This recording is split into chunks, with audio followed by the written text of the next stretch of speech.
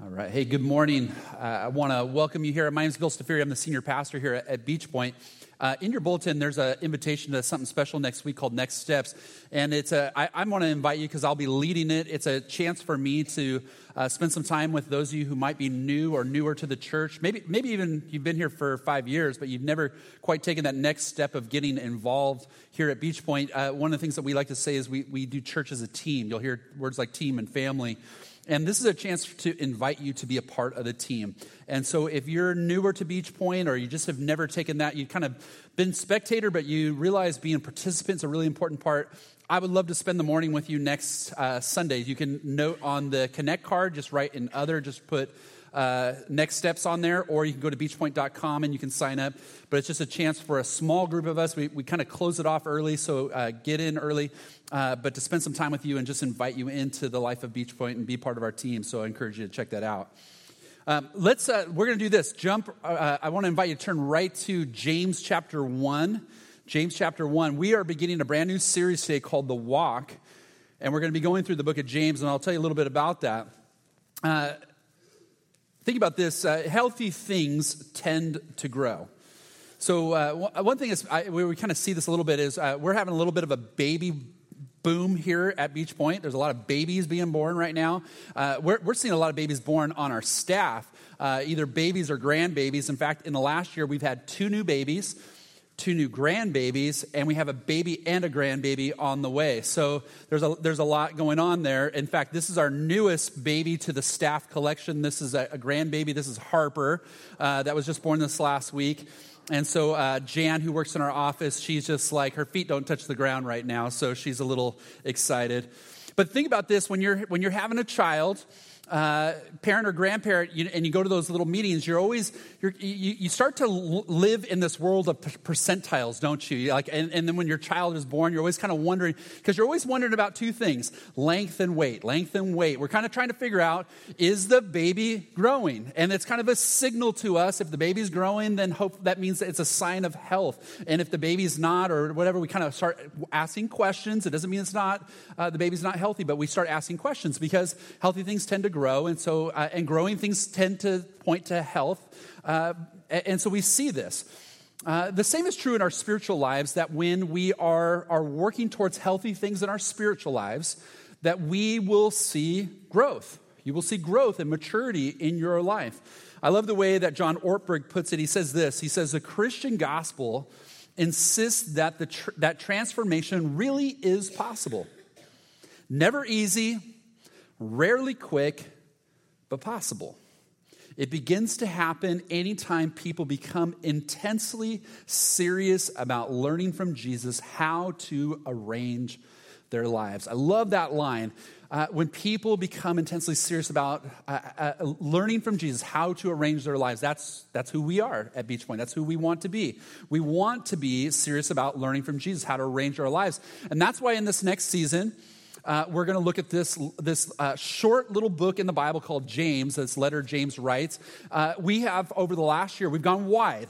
We've tried to help you see and understand the Bible from a wide perspective, the big God story. If you've been with us, we've helped you see this kind of big grand story, this one story of you being made for relationship, God working to redeem and restore that relationship, that there's a destiny for us who are in relationship to be with God forever. And so as we see that, we begin to, as we're seeing this, we want to go a little deeper into things, using that as a guide for us. And it's going to be super important as we're going into the book of James, because the book of James is just an interesting book for us to learn about how to grow, how to walk this life with God, with Jesus, especially in difficult seasons. So now the book of James, it's going to challenge us of what genuine faith really looks like. And that's important for us. We tell you that our mission here at Beach Point is to develop you into an authentic follower of Jesus Christ. We want your faith to be genuine, the real deal. And that means that we believe that God's going to be working to develop you. He's going to always be working to complete you, to mature you, to grow you into all that he wants you to be, all he dreams you to be. So we're going to look at this book of James, and it's going to be challenging. I'm just going to put that out there because I think it's good to know that. I feel a little bit like your like personal instructor at a gym or something. It's going to be difficult, but you're going to be happy with him and it's all over, okay? And you're like, oh, geez, I hate this guy already, okay?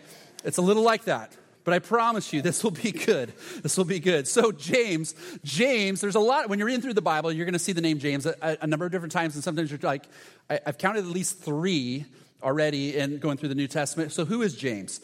James, who writes this letter, is the brother of Jesus. So born to Mary and Joseph a few years after. I don't know, how many of you in here are a second or third born? Just raise your hands here, okay? Imagine Jesus as your older brother. You're like, oh my goodness. I mean, talk about having older, second born syndrome.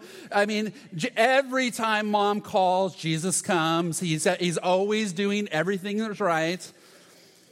But James is like us. He's got a sinful nature. Jesus, fully man, fully God. He is who he is. But James, he's like us. He's got a sinful nature. He struggles. You wonder if at 30, when Jesus leaves and begins his ministry, James is like, finally, get this guy out of the house. Like, I get his room, Mom. Finally, so happy for that to happen. Now, with this, it's interesting because what we see is if you read the 4 different accounts of Jesus' life, in what we call the gospel accounts, these lives of Jesus, this life of Jesus, what we see is that James and his brothers and sisters, they didn't believe. His family did not believe in Jesus. In fact, at times, what we see is that they're a little worried about Jesus. They want to kind of pull him off the stage and protect him from himself. And so we see that think about this. What takes someone who not only doesn't believe, but is maybe even embarrassed by Jesus to this guy we're about to read? And you're going to see he's a little intense about what it means to be a follower of Jesus. What changed in James's life? I think one line tells us everything. It's in 1 Corinthians 15:7. I'll put it here on the screen. It says this: then he appeared to James. 1 Corinthians 15 is this amazing chapter about the resurrection of Jesus, and it tells about who Jesus appeared to. And then there's this one phrase, then he appeared to James. Now, I always wonder, what was that encounter like? What was it like for Jesus to appear to his brother? Was he the big brother like some of you big brothers would have been, where he was kind of hiding behind a rock and then, ha! Yeah, I'm back! Yeah. And he's like, or was it, I think it was probably much more tender. It seems like it was a very big priority of Jesus to reveal himself in a way to James that just completely transformed his heart. And everything we know about Jesus seems to suggest that Jesus would have been very, very tender in that way. But here's what we know about James. Like what we believe the resurrection can do for anyone is it changes everything. And in Acts chapter 1, James is one of those few disciples who have gathered together. There's 120 of them who are ready to get up and change the world. And James is one of those disciples. So by the time this letter comes, when he writes this, James becomes a leader in the church. And so as we're reading through the book of Acts, we see that James becomes one of the church's first leaders. He's a significant leader. And then if you remember, if we were going through the story, what we saw is that as the church began, there was always a pressure, but then the pressure got a little intense. And the pressure got intense in chapter 7. Stephen was martyred. He was killed. And then after that, a few chapters later, we see that the persecution got so strong that all the disciples, even though the church was growing, they dispersed all over. Now, this was not new. If you were a Jew, you'd gone through, they knew the history of their exiles from previous. They're dispersed all over, and Acts 11:19 talks about how they were scattered all about. And so when James writes this letter, he is writing to these followers of Jesus who have scattered all over. It's a letter that hopefully would circulate all over the place, and people would get a hold of it. These little house churches get a hold of it. And to think about how to live out their life in faith, especially now that the persecution was making their life much more difficult. So beyond just the normal difficulties of living faith, a new faith, they were facing all kinds of trouble. There was famine that was breaking out. Then on top of that, they found themselves people boycotting their shops. They found that their children and their spouses were being hassled. The citizens hated them because they were Jews. The Jews hated them because they were Christians. And so these Jewish Christians were like, where do I stand? What's going on? But in the midst of all of this, there's these questions that are rising in their hearts. Why is this happening? Why is God allowing this to happen?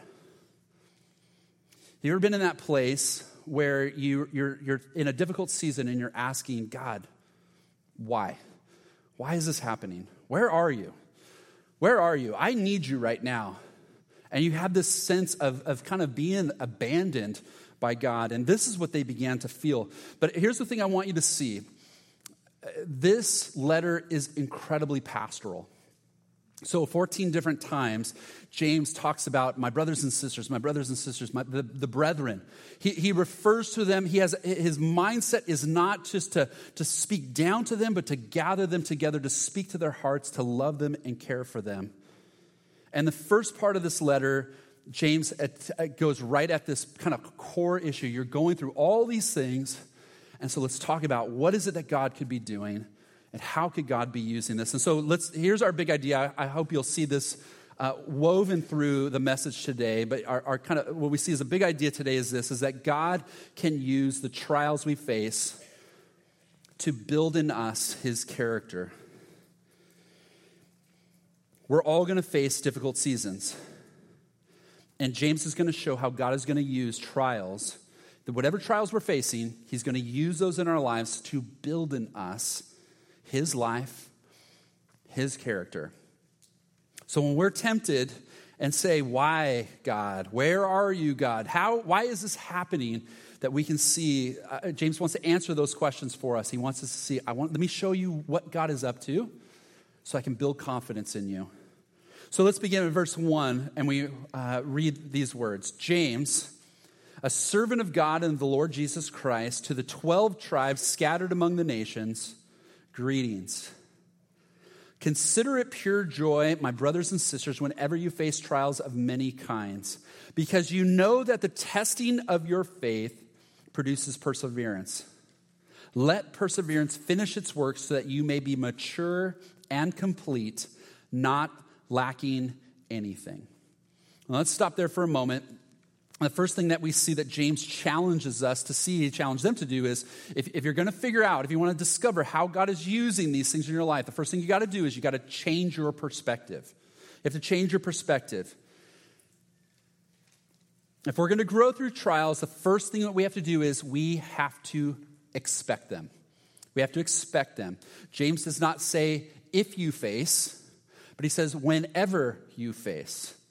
And so he wants them to understand, part of this is, one of the things they have to do in your heart is you have to be prepared to face these difficult things. James says you will be encountered by them. It means that you will be surrounded by them. And one of the things that he's helping them see is you're not in this situation because of dumb choices you've made or bad things that you've decided. What he's helping them see is, look, this just happens sometimes in life, that you get surrounded by things that you have no control over, and they create pressure in your life. This happens. And James says, be prepared. These things are going to happen. They're going to be many kinds. They're going to be trials of many kinds. It's a word that's used, the same word is used in Genesis to describe Joseph's coat. I don't know if you remember the story of Joseph, his multicolored coat. He says, look, you're going to face trials of many kinds. And sometimes the trial is going to feel like, it's not going to feel that big. It's going to be one of those things of, if I can just get to next week.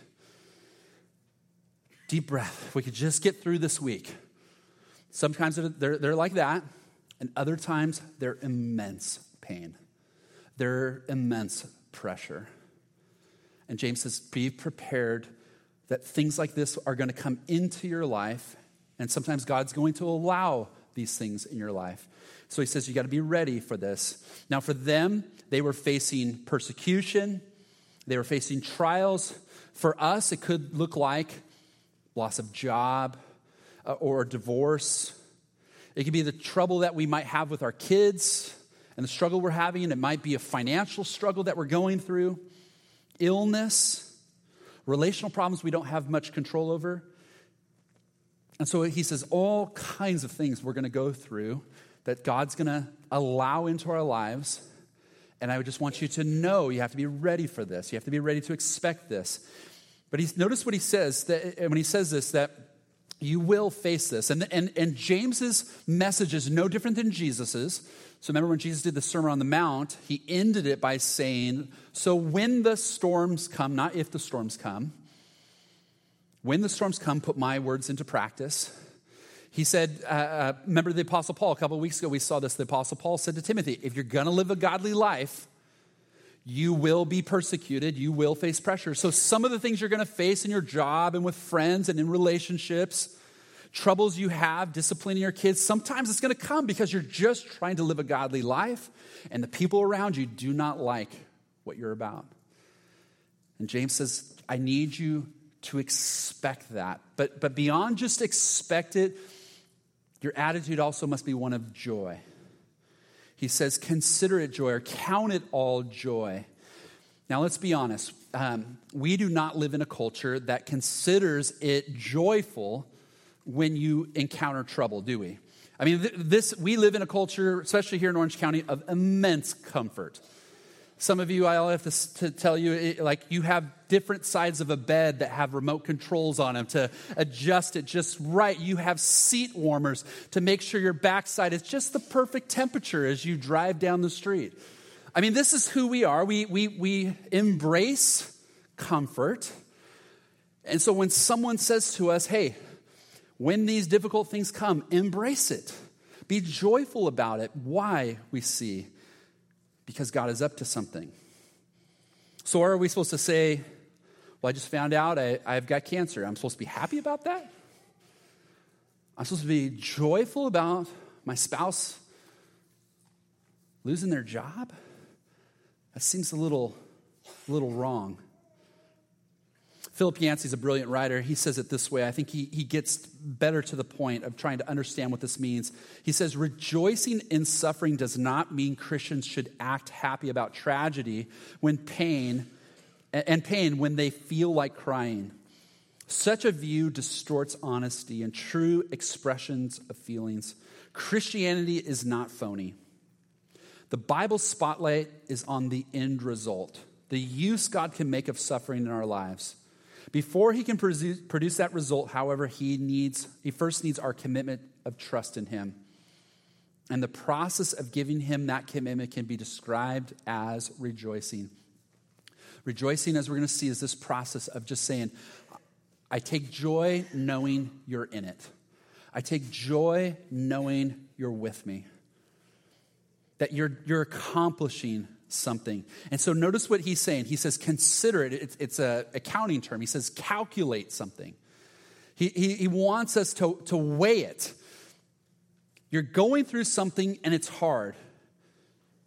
Embrace it and understand that these things happen, but here's where you're going to find joy. God is up to something. He's not going to waste it. He's going to work in it. He's going to be in it, and he's going to produce something from it. The joy comes in knowing that a good God is in it with us. James says these trials have purpose. So that word trial there means a testing that is going to produce something in the end. So things come into our lives that God allows, that he knows that in the end, this can produce something really, really good for you and for me. And so he allows that to happen. And James says that if we learn to stand in it, if we can respond to it with a sense of endurance, that we're going to grow. We're going to become healthier, stronger in our faith. And if we learn to run from those things, then we will become flabby Christians. We are like athletes. We need this. We need the heavy training so that it will prepare us for victory. Every trial that we go through, we need to see how God is using this as preparation for greater things in our life that he's planned for us. Notice verse 3, what he says.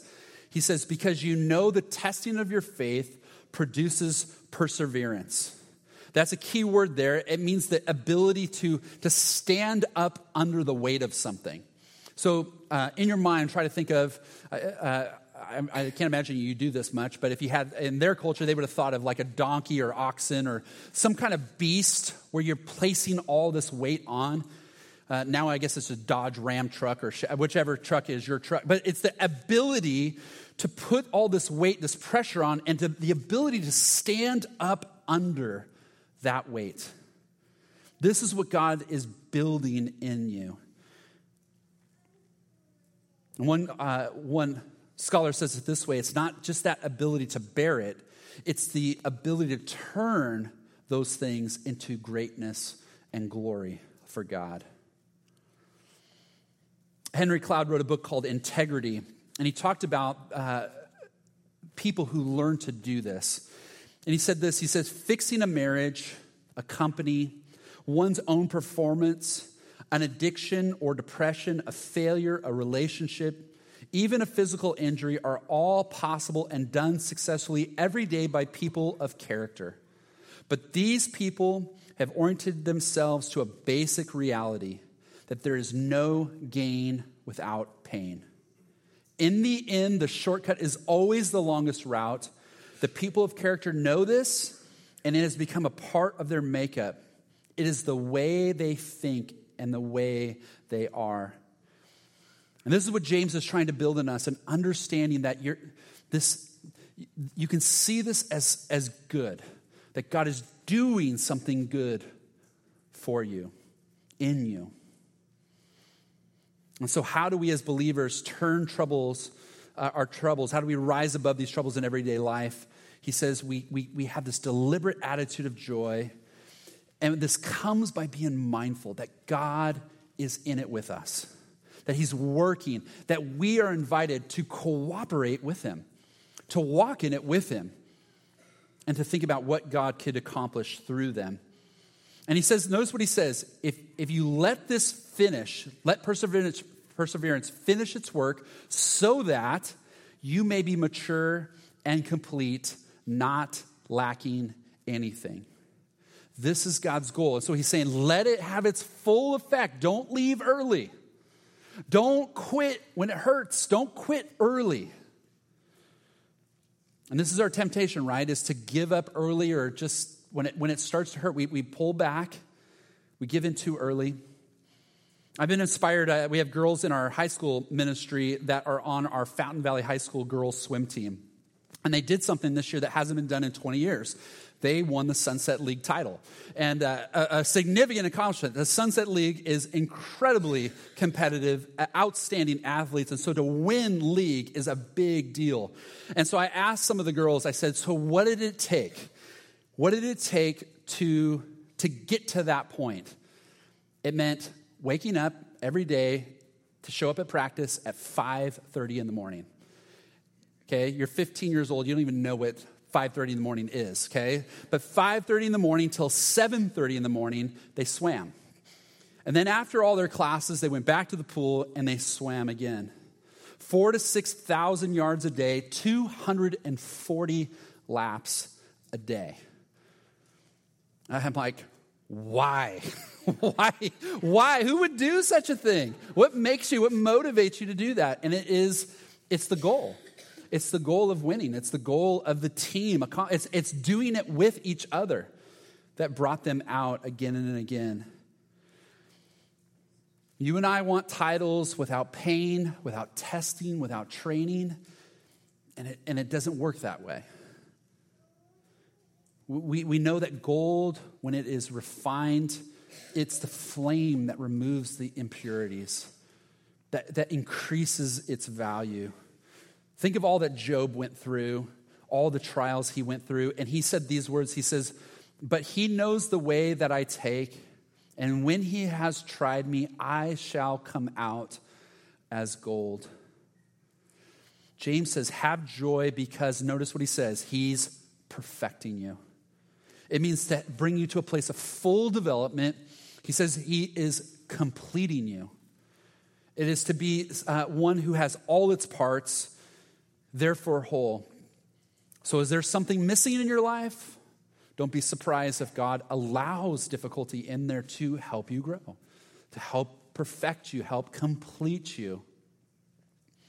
Jerry Bridges, I think, is right. He writes, we can be sure that the development of the beautiful Christ-like character will not occur in our lives without adversity.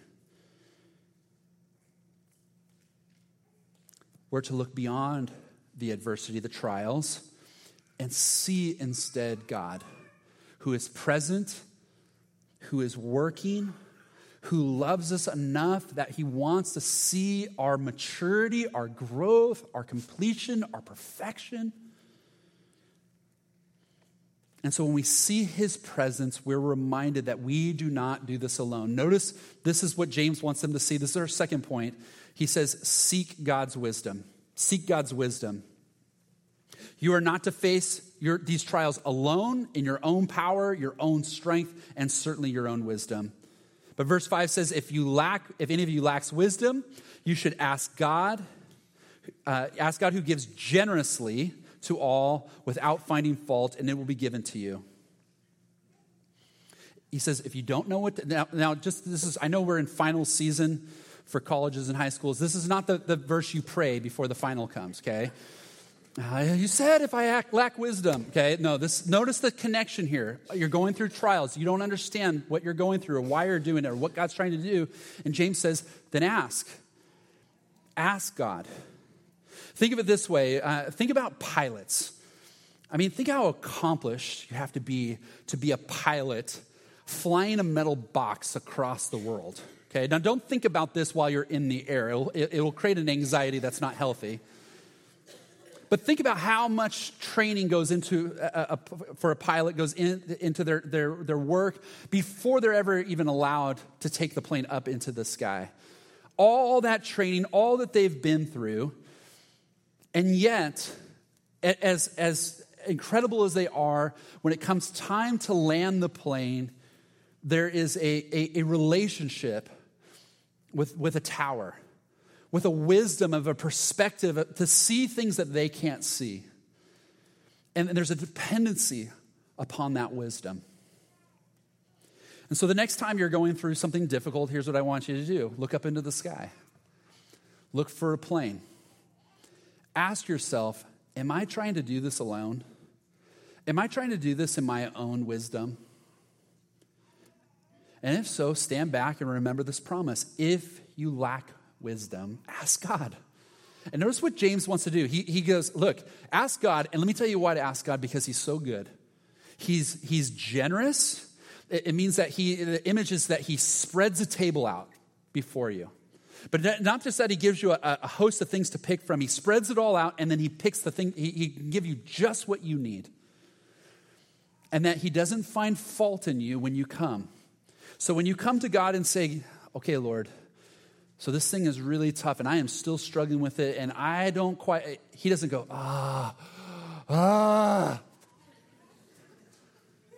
when are we going to get over this? He says, without finding fault, he says, he's good. He's generous. Go to him. Ask. He'll tell you. But it's so important that we see this. That it's so important that when we do this, he'll give us these answers. Now, how might he speak to us? How might we hear this? Certainly as we commit ourselves to be in his word. We're reading scripture and something just, the Spirit and the word hit us in such a way we know this is what God wanted to show us.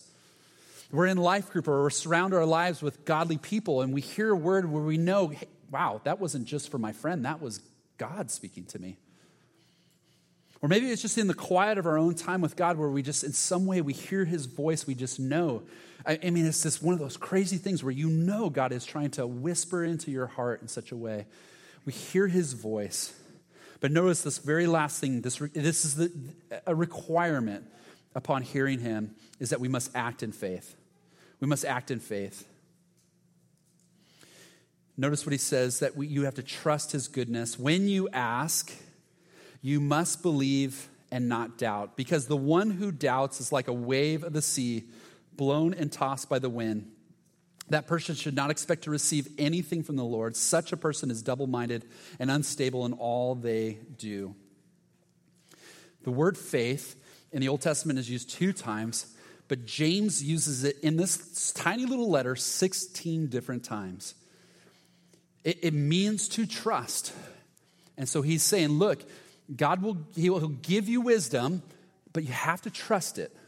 You have to trust it. You have to lean into it. You can't lean on your own understanding. You can't push away his wisdom and say, I'm going to go my own way. Because he says, if you do that, then you're on your own. His wisdom won't work. So you can't get mad at him because you're still in trouble because you pushed his wisdom away. Or if you say, yeah, I'm in, but no, I'm not. Yeah, I'm in, but no, I'm not. He says, you guys get it? You're like a wave tossing back and forth. You know that nothing good's going to come from that. He's been impressing upon us over and over in this part of the letter. Trust him, trust him, trust him, trust him. This is not a message from James to try harder. It's a message to trust him, rest in him, listen to him.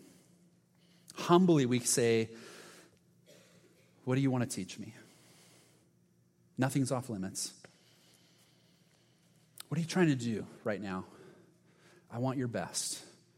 I want your best. I want to mature. I want to grow. I want to be complete and mature.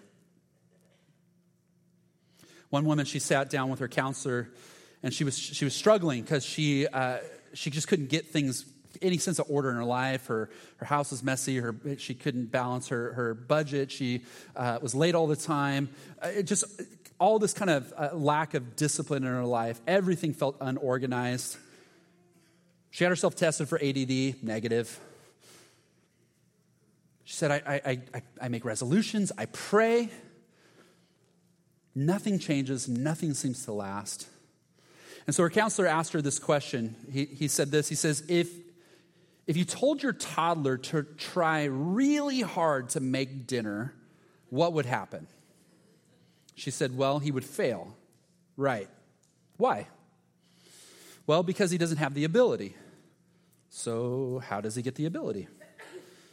I suppose, she said, he'd have to work on it for a long period of time. And then she stopped and she goes, is this what you're trying to say? And he said to her, he says, in a way, I believe you don't have the ability yet to be self-disciplined. It's not inside of you. So when self-discipline is found wanting, we need other disciplines from outside of us so that we can take it and develop it. They began talking about her childhood and how her parents had, in many ways, kind of done everything for her, that she really had never developed these skills in her. Now, any good parent knows this, that in some ways, that to build maturity in our kids, discipline is required. If we want character to be built without the expectation of training, it's kind of naive. We are to endure hardship as discipline. And one of the things that we know that good parents do this in a good way, that when we see this happening in our lives, in our spiritual lives, the Bible says, hey, you know this is what good parents do. So don't be surprised when God is doing it in your life, because you know how God sees you? He thinks of you as his children. In fact, in the book of Hebrews, it says, for what children are not disciplined by their father? And if you're not disciplined, and if you are not disciplined and everyone undergoes discipline, then you are not legitimate children at all. Moreover, we have all had parents who disciplined us and we respected them for it. How much more should we submit to the Father of spirits and live? Our parents disciplined us for a little while as they thought best, but God disciplines us for our good, that we may share in his holiness. No discipline seems pleasant at the time, but painful. Later on, however, it produces a harvest of righteousness and peace for those who have been trained by it. And so we see God allowing these things, and if he didn't, then we would say, well, then it's because we don't belong to him. But we know if we belong to him, he's going to allow these things, and we can have joy because he's doing something in us, something to mature us, to complete us, to help us grow in us, his character, his likeness. So what are you facing right now? Relational trials, financial trials, physical trials. Is there a part of your life right now where you're like, Lord, I just don't get what you're doing? What are you facing? I want you to hear this. Jesus is bigger than your trial. He is bigger than your trial. He is with you in this. He is growing you. He is perfecting you. In fact, one of the things that we know about Jesus is that he experienced the things that we experience. He endured the things we have to endure. And so that we have someone who doesn't have sympathy for us in our hardships. He has empathy. He's been there. He's walked in our shoes. He knows what it's like. And so he will relate to us. So let me ask you to think through this question as we close and we pray. How can you let God use the trials you're facing to grow you, to complete you, to perfect you? Maybe right now it's just a matter of changing perspective. Maybe you just need to embrace, okay, I get it. I need to embrace this. I want to find joy in it, not because it feels good, but because I know you're in it. Help me, Lord, change my perspective. Maybe it's wisdom you need. Or maybe you have the wisdom you need, you just need to act in faith. What is it that you need? How can you use these trials to let God grow you? Notice verse 12, it says this, "Blessed is the one who perseveres under trial, because having stood the test, that person will receive the crown of life that the Lord has promised to those who love him." That doesn't mean if you endure, you'll be saved. It means you'll experience the reward of perseverance if you endure, if you stand up under, if you go through the process. That you will experience the blessing of his life, his abundant life for you here, now, and forever. And so let's pray. Let's pray together. He will stand with you. He will bless you with wisdom. He will help you persevere. And so I want to give you a moment of silence just to turn your struggles over to him now. If it's perspective that needs to change, then talk to him. If it's wisdom you need, then ask him. If it's acting in faith, just pray his Spirit would embolden you and make you courageous. And let me say this. You do not have to do this life alone. If you are here and you have not become a follower of Jesus, this is not about being a church person. This is about being followers of Jesus. If you're doing this life alone and you're doing trials on your own in life, you don't have to. The God of the Bible is inviting you into a relationship with him. And so in this quiet moment, I invite you to just open your heart and your life to him and say, Lord Jesus, come in. I receive you. I want you. Cleanse me, fill me. Let's do this life together. Today I give you my life. Today I give you my heart. And so let's take a moment to pray, and then we'll sing.